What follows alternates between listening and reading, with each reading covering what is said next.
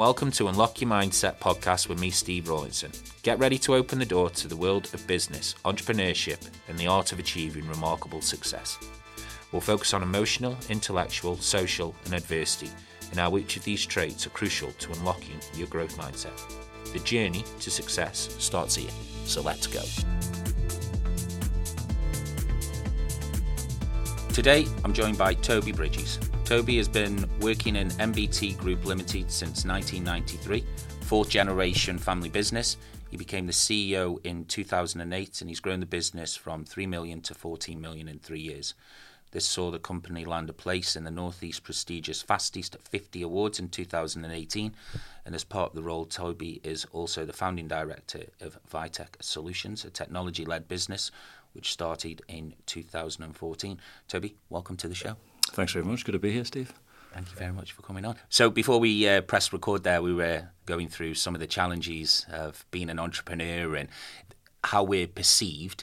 I think I'm going to do this show a little bit different because usually we go way back and we say, tell us about your journey and how you got to where you are today and whatnot. But I think we should just give something back to the listeners here in terms of what that definition or what that meaning of entrepreneur means to you, and about that journey of joining a family business and taking it from a typical supply chain management company to what it stands today. And from what I can see is it's more like an entrepreneurial tech-led organisation that gives so much more back to its customer base. I mean, what's your definition of an entrepreneur?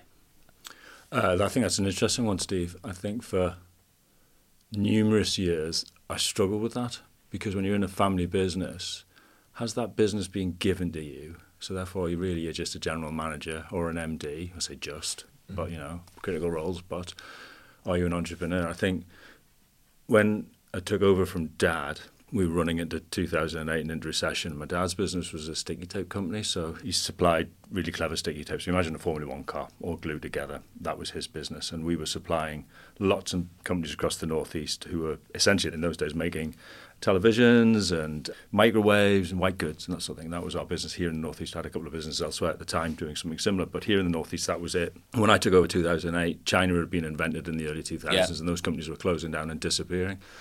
And so I decided to change the business model away from just doing sticky tape, and it was with a conversation I was having with a client who was still then going to remain in the Northeast buying quite a lot of sticky tape for us, and he said to me, "Look, Toby, we don't buy sticky tape, we have done for 30 years from my dad.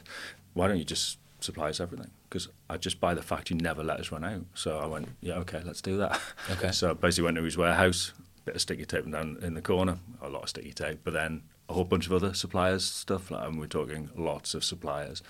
So I went in and started to manage all of that. His ambition as a young 25-year-old was to make himself redundant, which is incredibly rare for somebody to come and say, "Make me redundant, Toby."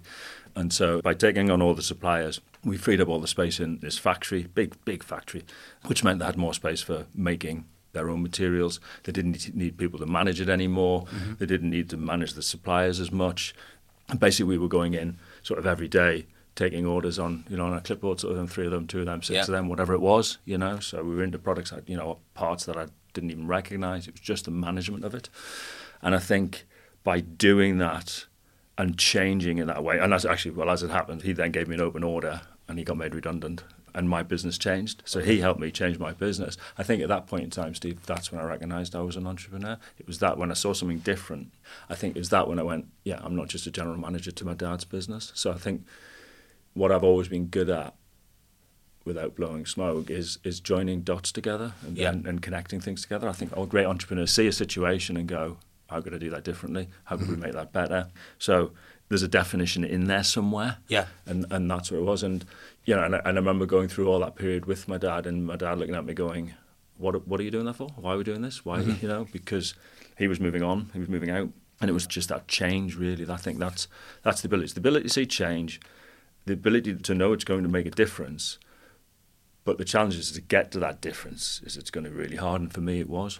Because I can imagine it is that risk, because there's also an element of risk there that why try and fix something that's not broken? Yeah. And you have to... Mine was broken, I think, though. Mine was breaking. Okay. And you could see that? Yeah. So Dad's business was really successful. He had a really successful business, but it was maturing in its life cycle. The whole market was starting to change, and you could just see it coming. And I wanted to try and get ahead of it, and I just wanted to do something more, what would be my business, and although very similar. So because of what I do, so fourth generation, what I do is no different to what my great-grandfather and great-grandmother did back in 1908 when they started, which was they were shifting electrical spares to keep the trams running in Newcastle, the trams that were bringing the coal down. That's what they did. When my great-grandfather died in 1951, my great-grandmother took over with her daughters, my grandmother and aunts, and the trams disappeared, and they went into the mines in Northumberland, became the largest supplier of Ericsson telephones in the UK. In the 1950s, so 4 women in the mines in the 1950s. You want to know about challenge? I suspect that was a really challenging business. I can imagine. But they did create a great business. And so mine's an adaptation of what we've always done, I think. But also, I think as entrepreneurs, you've always got to keep moving as well. I think it's... evolving. Evolving, innovating, whatever it might be. And I think, so... And there's lots, don't get me wrong, there's lots of challenges there. So when we took over, so the client I was talking about before, when we took that over, we were trying to manage... We'd gone from supplying them 2 or 3 products, quite a large volume, but 2 or 3 products, to supplying them thousands and thousands of products. Our largest client these days will do 25,000 transactions a month in stuff to keep their plants running. And you can't do that by going in, I'll have 2 of them, 6 of them, 1 of them. So we now got all these technologies to essentially manage that function, that automate that function, so people aren't as necessarily in the manual. The people are really critical in doing tomorrow and working with clients, working with suppliers and getting that right. But the technology company we created is, creating technology. So I walk in, walk out storerooms now where you can walk in, pick up an item, walk out again, and then the system's reading it. And then that creates essentially a digital twin of the inventory, which allows you to connect it into predictive maintenance, into the ERP systems. So it's become far more tech-oriented. That was challenging because I'm not a technologist. Yeah, Steve. and you can see that. I mean, your growth rate from when you stepped into the CEO's position within 3 years is phenomenal. Well, it was horrendous in 2008 because we hit recession. Yeah, our business was going backwards. That year. Yeah, so business was going backwards. So when I took over from Dad, I took over on October the 2nd, 2008. And on that Monday, I got a call from our bank at the time talking about my largest customer, saying, have you heard any issues with them? And the point in time, we were turning over about 4 million quid in Newcastle, in the Newcastle business, and this client was worth £1 million to me. By the end of Tuesday, they'd gone. They'd fallen into the recession. And that was my second day in the MD-ship. And then later that week, I got a call from our pension company to discuss the final salary pension scheme problem. Right. That arose, and then suddenly we had this. We went from paying 30 quid a month or something for final salary pension schemes to having a liability of something like £400,000 or £500,000. So not only did I lose £1 million of the turnover in my second day, I then suddenly had this massive pension liability. And he sort of standing there looking at it by the end of the Friday going, I think Dad sold me a puppy. Yeah, thanks for the shit sandwich, Dad. But and actually in that transformation as well, my dad and I didn't agree necessarily to the direction of travel of the business, so we weren't on best of terms either. That's a whole other side of it, because family businesses, it's all not, it's an entirely different emotional journey being in a family business. Well, there's emotions attached to it from your board members being family members. And I didn't take over in the best way possible. It was, he and I argued long and hard about the direction of travel of the business. And so that's all going on as well. So, but I think ultimately when we talk about mindset, you've just got to get into it. How did you get through that, though? Because them challenges there. So you know that the business is potentially falling off a cliff. You've got to evolve. You've got to adapt. You've got to innovate. You step into the CEO's position. Literally a week later, the whole country goes into recession. And I remember the recession. Everything stopped. Yeah, then you've got the emotional attachment to your staff, because obviously you've been there anyway. And then as soon as you step into the CEO position, you're changing pensions, and you've got to try and keep the business, which has obviously been going at this point nearly 100 years. 100 years. It was 100 years old on the day we lost our lives. What was going through your mind when you were going through this, and how did you get through it? You just do it, I think. I think you just... To me, and I would say that if I was mentoring or working with any other budding entrepreneurs, is that you've just got to keep going forward, and you've got to keep swimming forward. And sometimes you're going to swim under the water for a while, so hold your breath, but you've just got to keep moving forward. It's a bit scary and it's a bit painful, but what you shouldn't do is stop and think about it too much, because it'll haunt you. What you've got to do is just say, we're going to try and get this fixed. And ultimately you will or you won't. but that's it. You've just got to keep going. And look, you mentioned before, we won the fastest 50. In fact, I think we were the only company to win certainly our classification 2 years running. But then we hit pandemic and it went the other way. Yeah. Because life is a roller coaster.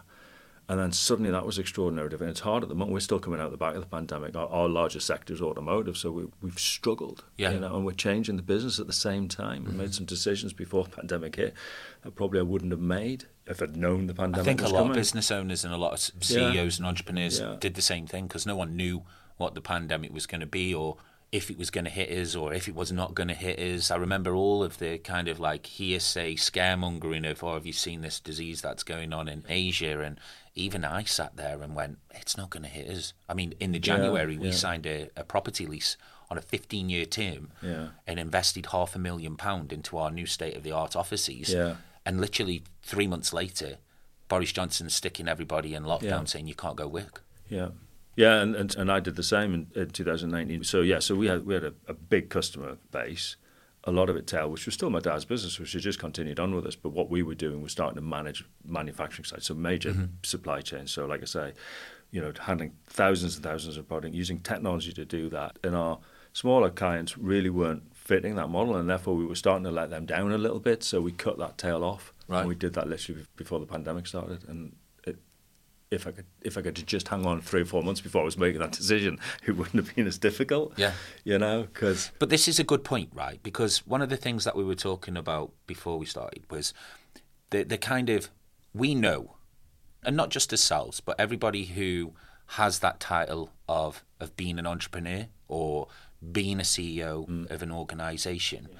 We really do know what it takes. The feelings that we wake up with every morning. You have your morning routines, and you sit and you say today's going to be a great day. But no day ever goes the way that you want it to go, because otherwise, you would be sitting in a business that's not scaling or growing. Because I believe that the businesses that are scaling, are growing, are innovative, change and elevating and whatnot.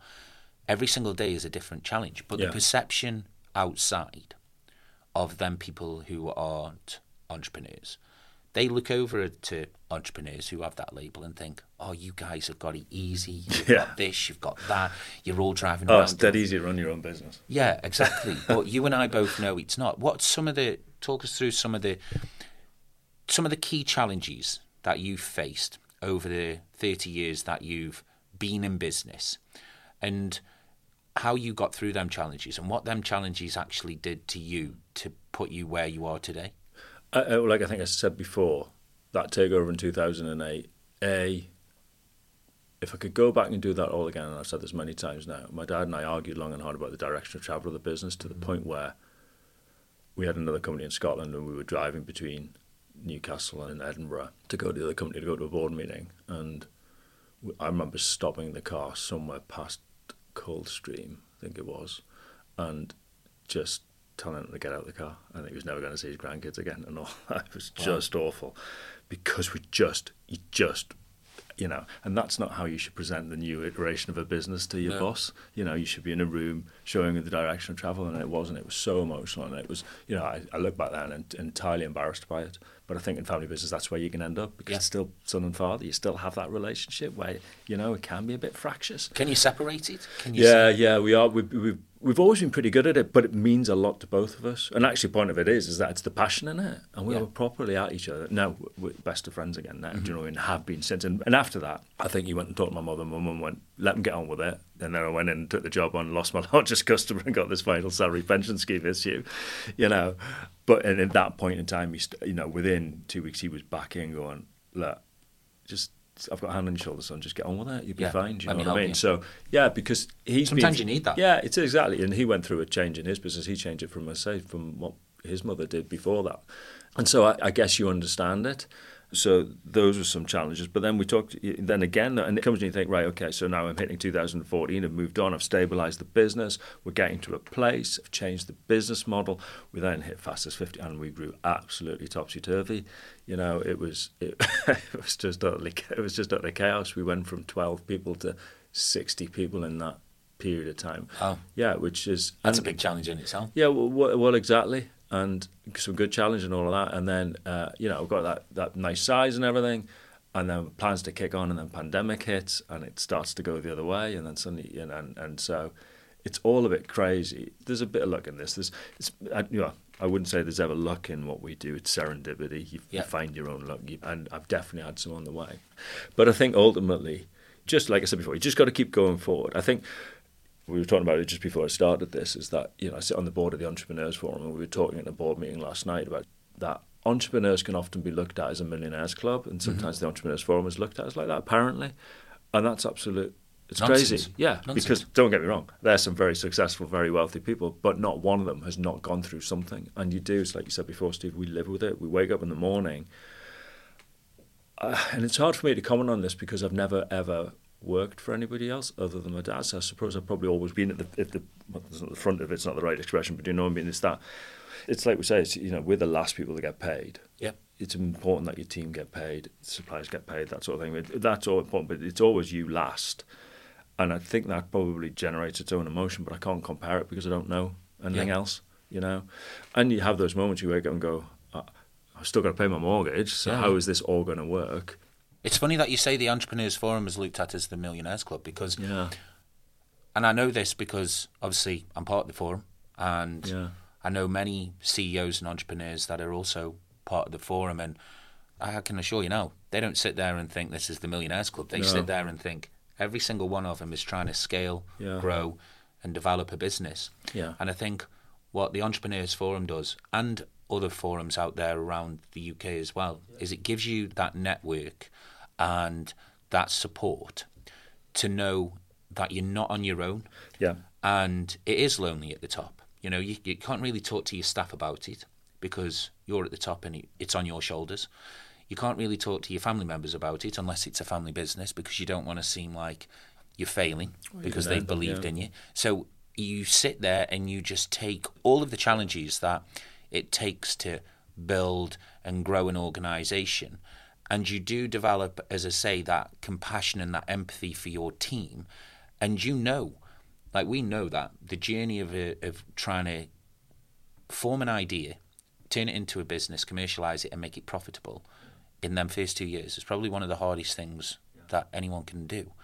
And it's all on you. And I think what the forum does is it shows you that actually it's just a number. It doesn't matter if there's if it's a £1 million business, a £500,000 business, a 200 grand business, or a £50 million business. There's people that are going through exactly the same challenges as what you are. Yeah, exactly. And I think, and so to hear that, maybe people say it like that, is a shame really, because what I would like to see is Entrepreneurs Forum, you know, have all the entrepreneurs in the North East region, because that's the area cover, you know, from the Tyne to the Tees.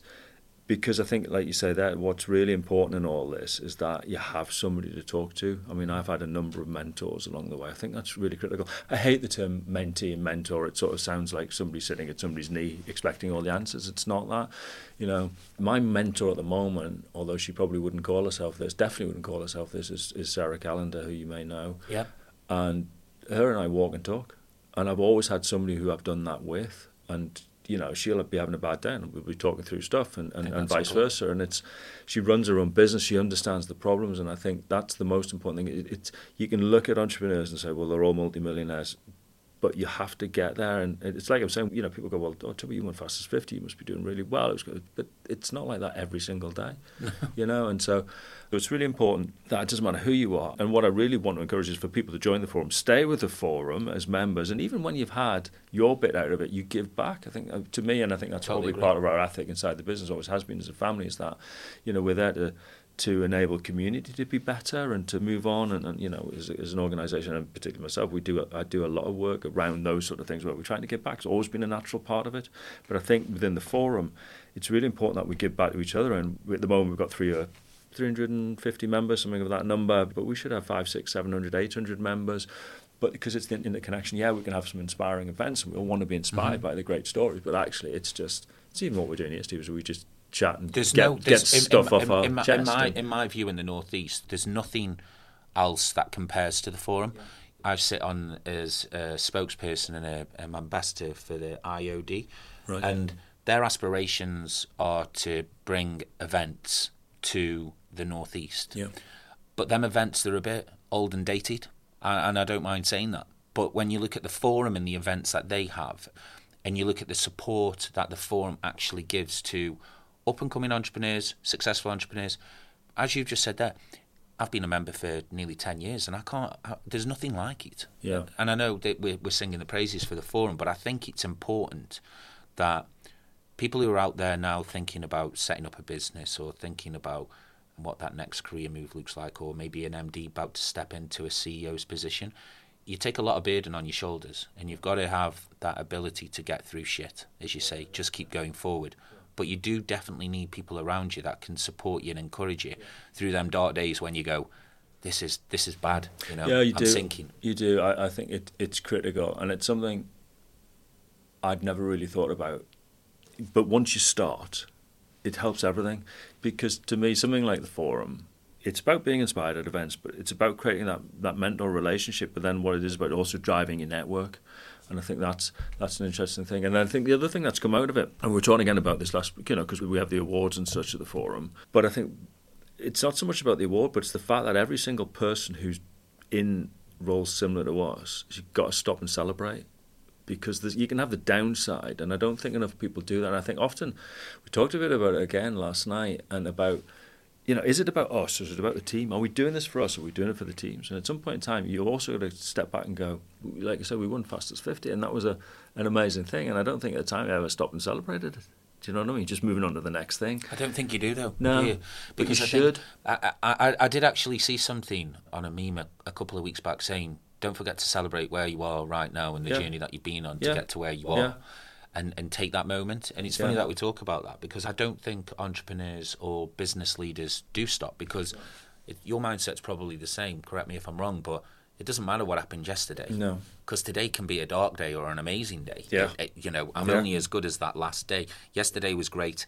I'm waking up today, it's a new day. Forget about yesterday. I just need to get through today and keep pushing and growing the business. But when those moments come, and I think certainly all of my peer group, I think we're all probably a bit guilty of it, is that because it's not like you get to the end of the race and you've won a gold medal, because the race just goes on tomorrow. Like you say, it just goes on. There will be some dark days and there will be some good days. And I think it's somehow just finding a way to balance all that.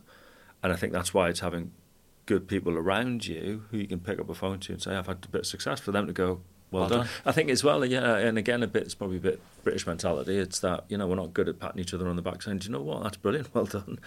Yeah, because I think it comes why down be uncomfortable about a bit of success? Again, Elaine put something out on LinkedIn the other week saying the definition of an entrepreneur, and everything that was outlined on that shout out that she did, it kind of hit core, as we were saying before. You actually read it and it's like they'll sacrifice everything, they'll give before they take.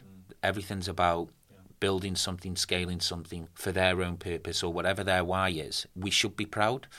And I think for some reason along the way, along the journey, I don't know whether or not entrepreneurs do feel proud of being entrepreneurs. I think it's kind of like a secret where they don't want to seem arrogant. Because if you start swinging and saying, I'm an entrepreneur and I'm doing this and I'm doing that, modern day society don't like that arrogance, but it's not about being arrogant. Certainly not in this country, I don't think. And I don't think it's about being arrogant. I think it's just about saying, I'm an entrepreneur and I'm creating opportunities and I want to build and scale something. It all comes down to your why, doesn't it? I mean, in terms of what you've achieved with MBT, fast forward from when you joined the business to where you are now. I did my own research last night, and from when that business started 110 years ago, which is amazing, you must be one of the oldest companies in the Northeast, surely. Served through World War I and World War II. Yeah. And how the business started to where it is today. Second pandemic. We've done 2 pandemics now. 2 pandemics. How you must have been through at least 3 recessions. Oh, way more than that, yeah. Lots and lots of recessions. Two world wars. Yeah. God knows how many recessions. 2 pandemics. Yeah. Fast forward to where the business is today, and you have to be proud of this because you are at the helm.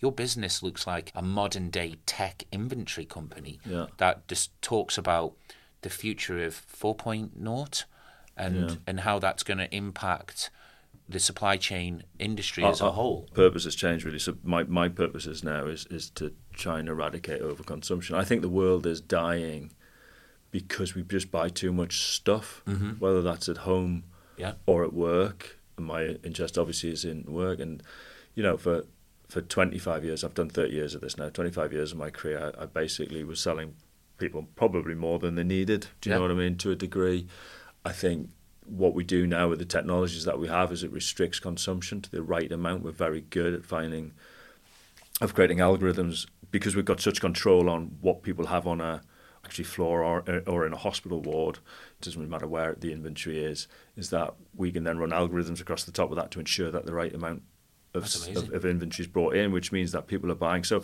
if you look at some of our clients, we'll get inventory reductions of anywhere up to 75%. And so therefore they're just not buying as much stuff, which is an interesting challenge to our business model. Yeah. So we're having to look at all that, so that there's another bit of pain as you sort of move rails.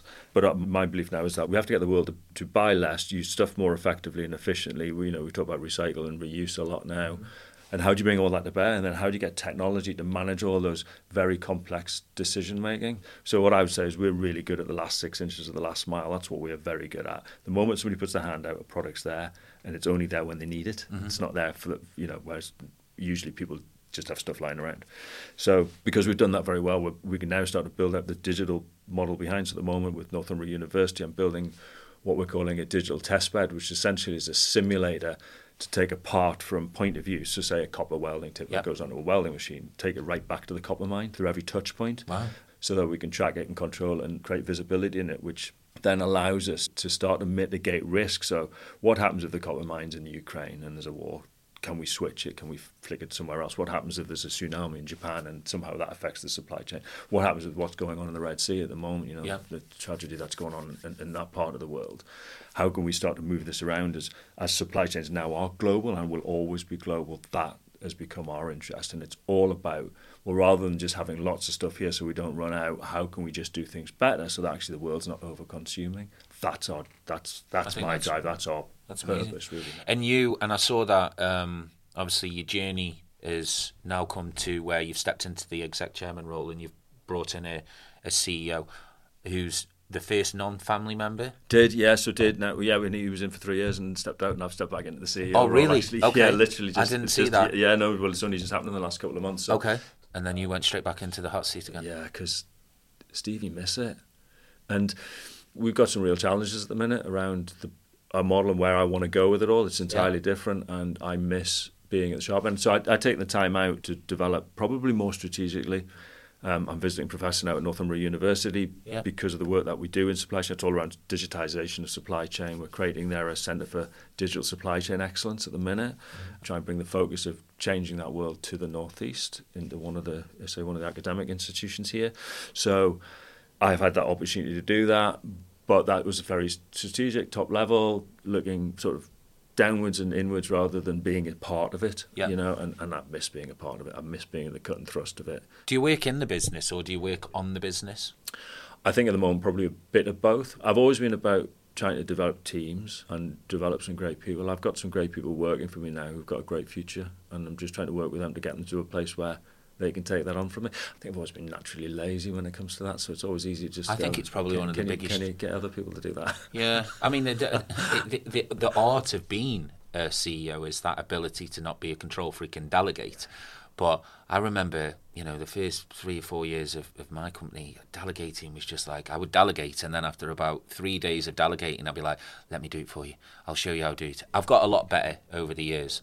But it is... People don't learn if you do like that. I know. But I think I read something the other day by Richard Harpin that said one of the biggest challenges that he had with growing his business was creating successful teams. Then when you actually dive into that and you reference it and you start looking at some of the great companies out there, they all have that trait and they all articulate the hardest thing with building a business is building really successful teams. Oh, yeah. And actually getting them people to retain in the business, to retain them, because it's funny, isn't it? When something's going really, really well and you think, oh, the business is going smoothly, everything's running great. Next thing you know, 3 or 4 of your top people are leaving, and you sit and you question to yourself, well, why are they leaving? And I think it's that, personally from my point of view, is you sit and you think, well, did they leave me or did they leave the business? Did I miss something? Did I miss their aspirations? Did they want more things? And especially being in recruitment and a fan of psychology, I always assess that and look at that when I see someone leaving my company below me. It's really hard though, isn't it? Because they're leaving you.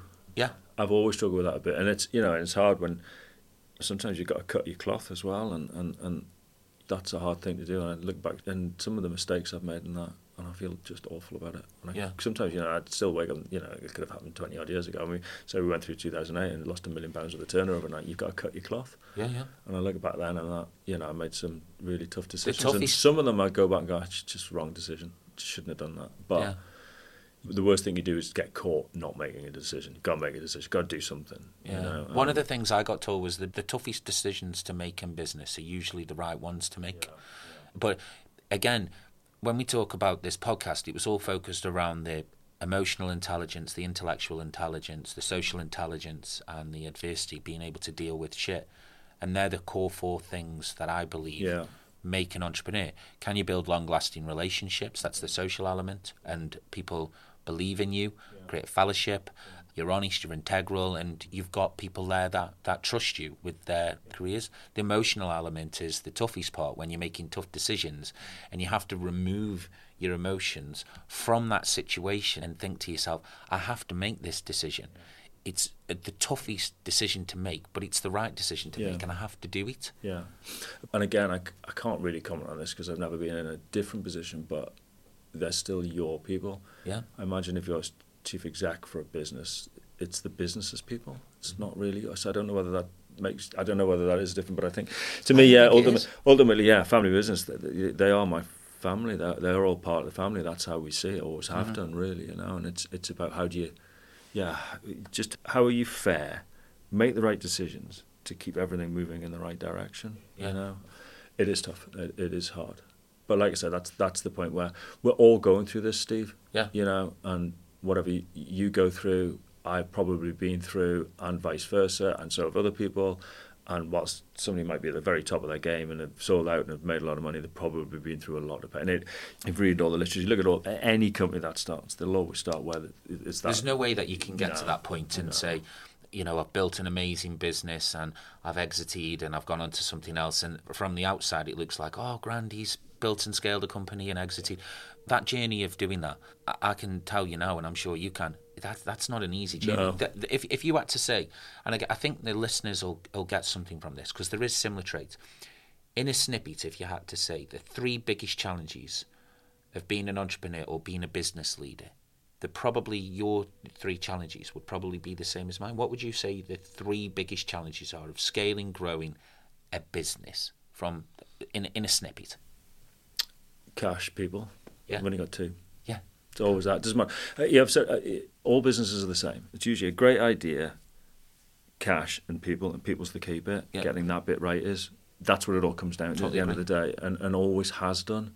As long as you've got a great idea and think you can change the world and make a difference, then the chances are you can. Yeah. And then you've just got to get somebody to give you the cash. Yeah. Whether that's mum and dad or the bank or whomever. And then, you've got to start to build teams around you who you can rely on and work with. Some days I think, I've really got this right. And then I go, oh, this is horrible. Or then it's right again. Even after 30 years? Yeah, of course it is. And, I thought you were going to give me some encouragement to say, it gets a little bit easier after 10 years, Steve. But I don't think it does it? I think entrepreneurs like that, though, don't they? An entrepreneur enjoys the challenges, even though we probably wouldn't admit it to ourselves. We do enjoy the challenges. We enjoy the adversity. We enjoy the challenges. We enjoy the people aspect of building successful teams and seeing them grow. And I think from people who I've interviewed and books and literature that I've read, when it gets to a point where it's no longer a challenge and it's just an operating cash cow organisation. Start someone else. That's what I say, Steve. And I think that just happens, doesn't it? Because I started a theatre company because I wanted to run a theatre. Right.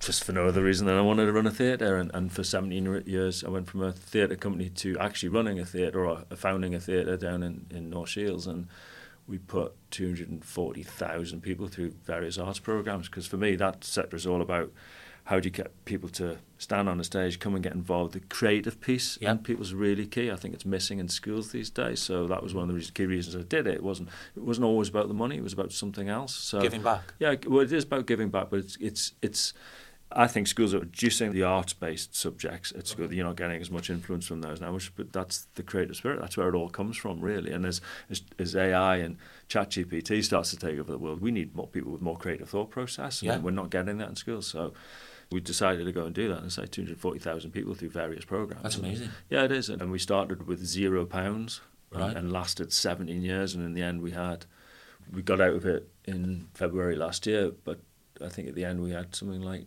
19 people working for us in a social enterprise. What's next then? Because it sounds like your business has got challenges ahead, especially with shaking MBT. Shaking MBT, especially with the AI. I'm guessing that's going to play a part in the growth of your business. It does now. We use it now. Yeah, we're using it now. Yeah, so my world is ripe for change in terms of that automation piece. So when we talk about Industry 4 and such, there's some massive challenges to that. So even things like saying, well, people should recycle more. If you recycle more, that means you're probably buying less, which is a challenge for a normal supply chain. So manufacturer's going to make half as much. We're going to supply half as much. So it's a business model change. So we're going through that at the moment. So if I reduce my customers' inventories by 40 to 75% on average, do you know what I mean? It's great for the client, but it's not great for your cash flow. No, it's not. So that has been our challenge. That's been our burden. That's what I didn't see when we got into this world, but actually you can see it now. So the exciting thing is changing that. How do I absolutely eradicate overconsumption? That's what we want to do. So the challenge is finding a new way of working so that suppliers and clients are happy and all of that. Because at the moment, clients are very happy, suppliers not so happy. Yeah. So we've got a bit of that. So I think, and to me, it's developing the teams in there so they can look after that and take that forward. Mm-hmm. And then how do we grow that now? How do we kick on again? And then when does it get to the point where Toby gets back into the executive chair position so he can build other things? And what does the team's ready? That's when the team's ready. And then how do we keep developing that side forward? But then I still have so I sit on the Entrepreneurs Forum board. I'm on the LEP board. I sit on an organisation called Newcastle Creates, which is the democratisation of culture essentially across the city. How does culture make Newcastle a better place to be generally, whether that's from an environmental point of view or my area of interest is prosperity. How does culture positively impact on prosperity of the city? Mm-hmm. But then also it will become hopefully the new devolved authority. They say the LEP's morphing into that devolved authority. That's really interesting to me because I truly believe we need to wrest control in this area and not be so dependent on London. Mm-hmm. I agree. We've got a great region with some great facilities, some great people, some really interesting people doing some really interesting things. There's not enough money in the region. We need a much bigger pot of money. I agree. I think if you look at the growth opportunities in the northeast across various different sectors, I think it's always been an advocate and a leader in engineering and manufacturing. We've got the ports here, deep ports.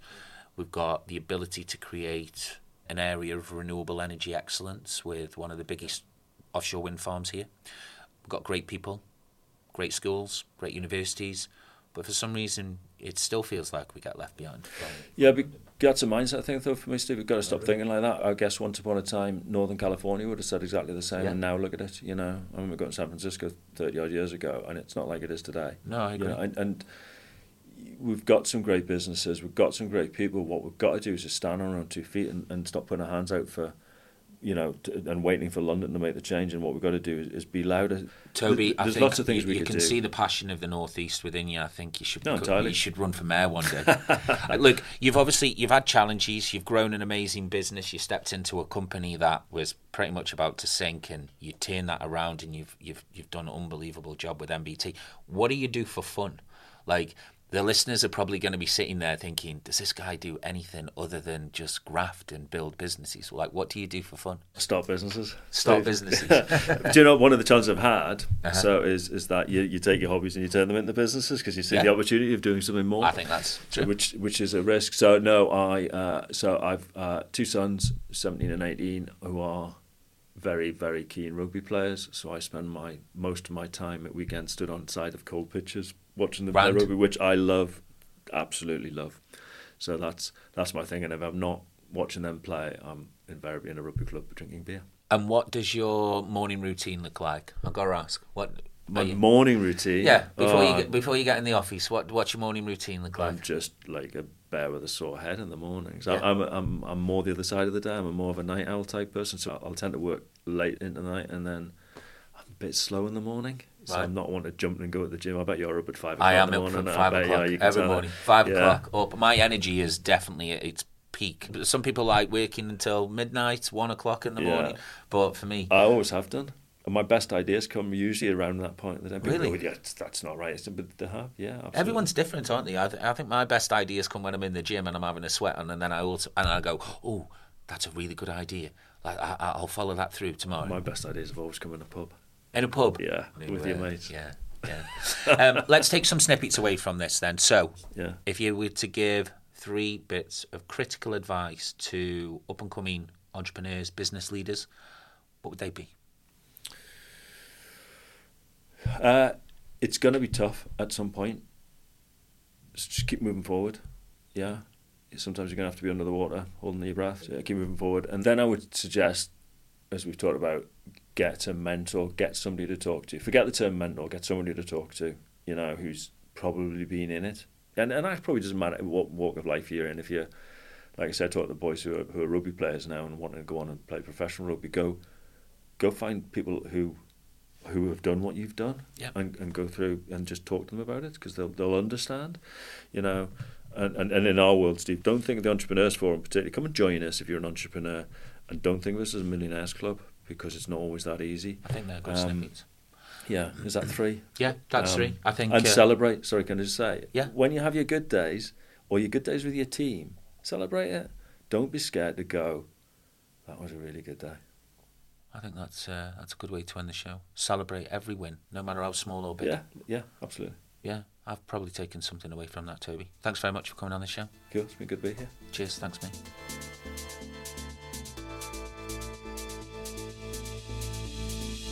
Thanks very much for listening to the podcast. Be sure to like and subscribe to unlock your mindset with me, Steve Rawlinson.